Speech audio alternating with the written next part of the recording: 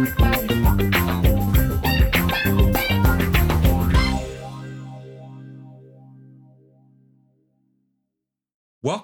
to the Unriveted podcast, where we talk about technology initiatives such as digital transformation, artificial intelligence, and people. Today, John, we have a sponsor. I know you weren't expecting this, but our sponsor today is Fast CTO, results delivered per value and time. There we go. John. Excellent. All John, right. Tell us about what we're going to talk about today. All right. Thank you, Martin. We have a special guest today on the Unriveted podcast.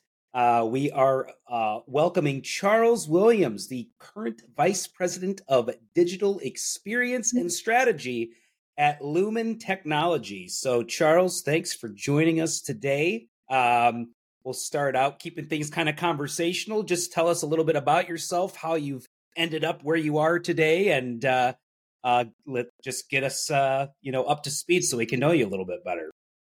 Great. Thanks for having me here, gentlemen. Really appreciate it. So my name is Charles Williams. I'm a digital transformation executive or chief digital officer. So I will do digital strategy and roadmaps, customer experience, user experience, operating model, and implementing digital technologies. Most recently, as the Vice President of Digital Experience and Strategy at Lumen Technologies, formerly CenturyLink, implemented a new e-commerce platform, launched digital products, implemented API marketplaces to really help drive revenue, implemented chatbot solutions to really improve the experience for customers and reduce transfers by about 70%. I've also done this work on the consulting side, working for companies such as Accenture and IBM, and doing similar work for companies such as Delta Airlines, Coca-Cola, Walgreens, and Walmart, and help them do different engagements and strategy around digital transformation. Right. That's awesome. That's awesome. I know that we're going to go down this digital transformation front here with you, Charles. And yep. If I recall, we're kind of titling this one "The Good, the Bad, and the Ugly." And I don't think we're referring to me at the end as the ugly, but maybe we are. Absolutely. I mean, one of the things you always see, and I always tell people this, one, not just seeing people do it, but also myself. You're going to see the good, the bad, the ugly, and then sometimes I'll say okay, because sometimes okay can fit, as long as it's better than the ugly sometimes. So that's how I always talk about it with people so they understand it, because, the best way to learn sometimes is because you have some battle scars on your arms. It's not always because you've gotten a parade for something that you've done that's been fantastic. Those are good too. I love those. But sometimes you learn from those things where you didn't do it so well, or you saw people who didn't do it well, and you took the learning. Very true. Very true. Very true. All right, Martin, I'll turn it over to you. You've got a case study or something, I guess, for us to go through. Is that the plan? Yeah, Charles was going to talk us through an example or two of the journey. So, hey, Charles, we'll turn the mic over to you. All right, great. So I'll talk about a case study. And this was a client, CPG industry. They distribute their products through distributors that are all over the world. And those distributors operate in I'll call it a decentralized manner. They have some ties to the corporate company on being able to do that, but they operate digital decentralized manner. So if you think about digital third-party marketplaces on the B2C side or the B2B side, but specifically on the B2C side. So you think about taking advantage of being on Amazon.com or Walmart.com or any of those websites, that's a significant piece of revenue now for CPG companies. And if you think about, if you're not there on that shelf digitally, they call it the digital shelf, you're missing it on sales. Similar to if you're in the grocery store and you go in the grocery store and you don't have the product there, you're missing out on sales. So our client was trying to take advantage of this because if you think about this client, they're globally, they're a Fortune 500 company, and they operate in a decentralized manner with all these distributors who kind of operate similar but different based upon the country that they're in. And they're the ones that actually receive their information, and they're responsible for doing all the promotions and getting it out on the equivalent of Amazon.com or Walmart.com, but in, let's say, maybe in France, in China, New Zealand, Australia, going across the entire globe. So the problem that they were trying to solve was that they were missing those opportunities. So think about it. Think about if you pay to be on Amazon.com and you don't have the right product information up there, you've missed out on that sale. Right. And so clients saw that they were missing out a significant amount of e-commerce opportunity there. So they had to come up with a platform to make sure that they could provide all those distributors the right product information so they could apply it in each of their markets based on the way they need to do it at the right time. So they were not missing out on that sales. Now, they had to come up with a platform that was somewhat standardized, but could be configured very easily based upon the nuances of each country, which was tough because these distributors had a lot of power and they run their own businesses. So it was tough to kind of get them all on board. So the first piece of that was really understanding, and I always talk about digital transformations, understand the problem that you're trying to solve or the business objective that you're trying to obtain. From there, you talk about who your customers are, what their needs are. Mm-hmm. We started to define what that new experience, what we defined what the current experience was and what was broken with them, what the pain points were. And then we defined what the future state experience was going to be around that. And then worked cross-functionally. And the other tough piece of this was there were probably about 3 or 4 different companies that were engaged on this engagement. So the consulting company I was working for, the client's company, there were probably about 2 or 3 software vendors who own different parts of this platform based on the solution that we were plugging it in. And then 1 or 2 other consulting companies. So you can imagine trying to come together as one team to make sure that we were all going down the right path. So initially we all weren't gelling as a team. So we had to get there. So we worked collectively as a team. So we said, we are this team. We work together. When we're working together, we're not doing this as separate organizations. We're doing this as this team that's going to deliver this solution to our client, allow our client to be successful. So once we defined what that experience was going to be, we looked at the digital capabilities that we needed to have. Like we need to have Informatica to be able to get the product information out of the SAP systems. We needed a DAM to be able to get the photos and the photographs in that. We needed a data mesh to be able to bring that together.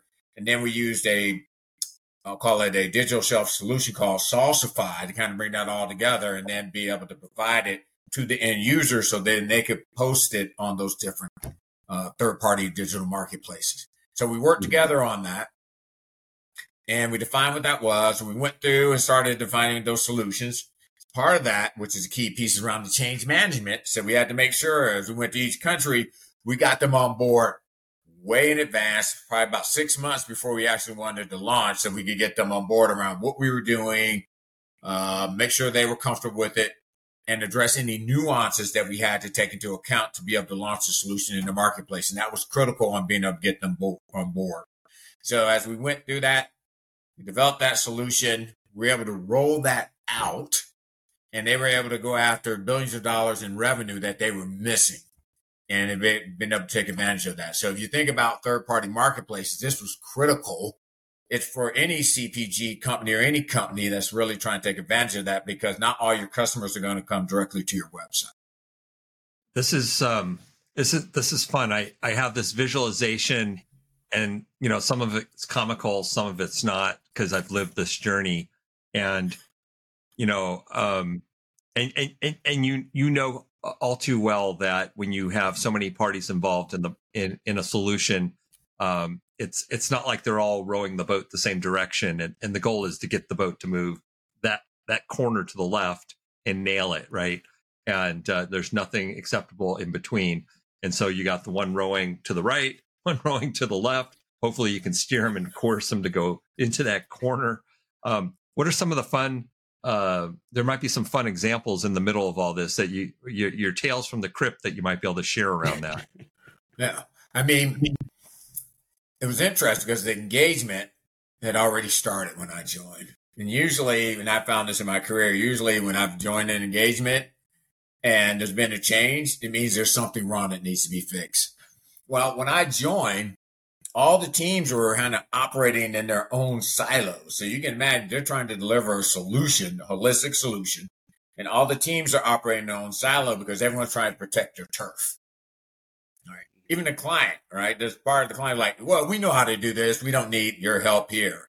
So two parts of that. One, I came on board to be the program manager of that, but also there were parts of it that we owned on being able to deliver that, like, designing what the process was going to be, being able to get the data out of the SAP systems, being able to get all the product pictures and imagery out of the different DAM systems, be able to get that out. And then there were other components that we're imagining moving forward. So I had to come on board. Initially, people didn't trust me, obviously, because I was with the big consulting company. So they were like, we know what you all are going to do. You're going to try to take all of our business. We're all going to be out the door. I said, look, we're one team. If we don't work together, this will not be successful. And I started to outline where I saw gaps when I came on board. And I said, look, I've seen this before, not because I've always done it right, but sometimes I haven't done it right. And here's what has happened in the past. We have to work together. So I became also the advocate in a couple of ways. One is as we did our weekly updates or executive briefings, I would allow them to own components of that because I said, look, you're managing that work stream. You should present it. I shouldn't present that piece. I should understand it in detail around being able to do that. So they felt more comfortable because I was allowing them to present the area that they were working on. In addition, I told them, what are the issues that you're facing or risks to the engagement? Because I need to help you solve for that. And so as they started to see my behavior around working as one team, they learned that I was going to make sure that they were going to be successful. And if I was going to work for them on being successful, they knew that, hey, we'll make the client successful. We'll also be successful moving forward. So that's how I had to earn their trust. Yeah. That's probably one of the most challenging things of any digital transformation is not the technology or that's, the tools that are involved, but just getting everyone on the same page in agreement around how things are going to, how things are going to change, right? I mean, it's just human nature to, I think, want to avoid going down the path of change, especially if you're comfortable with something. But when you show people you can do it in a better way than maybe what they are used to, then maybe they're more open to what's coming down the line. Yeah, you're absolutely right. It's the thing I tell people all the time. I'll get people to say, well, why do these things fail? And I've worked for Fortune 500 companies, medium-sized companies, turnaround. It's people. Change management is a key enabling capability that you have to have in place. You have to get people on board.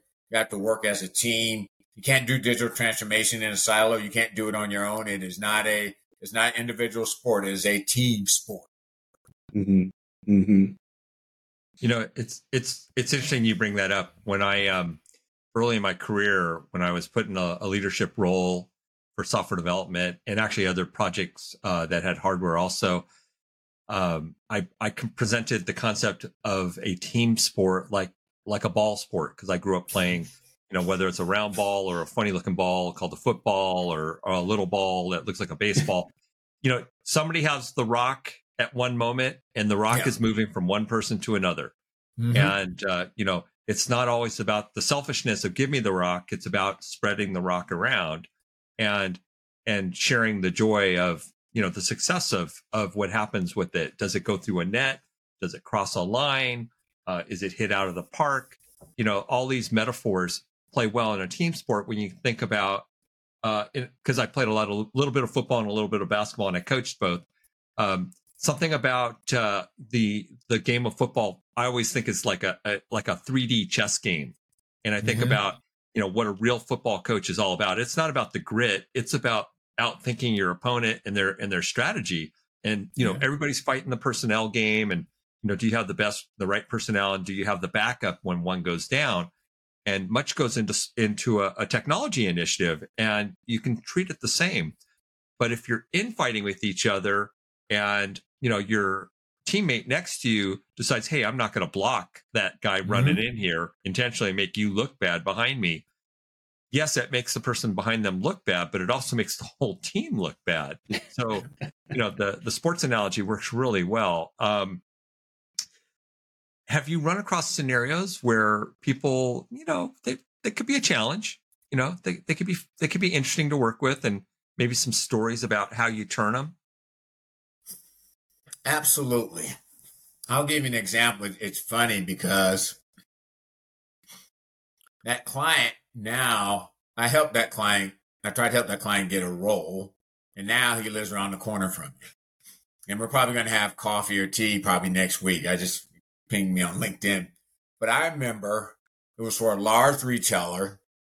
They're in the pharmacy space, so in retail pharmacy space. And they had, at this point in time, they didn't have a loyalty program. They were the major retailer that didn't have a loyalty program at that point in time. If you can think about a major retailer not having it, they did. And so they were initially doing a pilot, and they were only doing it in about 70 stores. So, they weren't ready to scale. So initially I came on board. Now, we usually run into this several times as a consultant. Oh, you're bringing in a consultant. I know more than a consultant. I was like, look, I always leverage with the client, whether the client or if I'm coming on board to a new company, the intellectual capital that's already there. I always leverage that. I never say, oh, let's throw that away. What have you done? And then let's see if I can plus that up. So I came on board initially to say, hey, look, what do we need to be able to scale this so that you can roll this across, over 7,000 plus locations, because this can help you generate millions of dollars in revenue, hundreds of millions of dollars in incremental revenue by having this loyalty program based upon business case that had been put together. So initially came on board, did an assessment up front the first couple of weeks. I was getting pushback because I couldn't get any information from the client. I would get the roadblock. He wouldn't want to talk about it. And it was around the kind of marketing piece. And then I remember being in a meeting and asking a specific question. At that point in time, he knew that there were some things missing, because the way I asked the question, there was only one way you could answer that question, and was going to expose him. He's like, hey, let's talk about it. And I said, look, I'm not here to expose you. I'm here to help you on being successful, because at the end of the day, if you all are successful, then I'm successful. You'll hire me to do additional work. And frankly, I like making my clients successful. That's one of the things I enjoy about doing that type of work. So we went through that, and I brought him along. So we worked together as a team as we went through the workshops, talking about where we needed to go strategically, where the gaps were, helped define the whole roadmap for the whole loyalty program, worked across the entire company on their behalf to other parts of, the retail organization, .com organization, on developing the strategy to be able to launch it, as well as the roadmap, including finance, analytics, customer support. And when they realized that I was working on their behalf and that I was helping them to get the funding that they needed to actually scale and launch, that's when they started to realize that, hey, Charles is working on my behalf. And as I said, we became friends later on, and we'll probably have coffee next week. Excellent. Can I throw a curveball type question out there, Martin and Charles? It's not that bad. It might deviate from the good, the bad, and the ugly, though. But I just wanted to. We're closely approaching the end of our conversation. John, is it going to be a 2-seam or a 4-seam hold on the ball? We'll just do 2. Just a 2-seam fastball on this one. The 4-seam, I don't think so. So another topic that we talk about on Unriveted is about the development of artificial intelligence. So you've obviously been in the digital transformation game for a long time.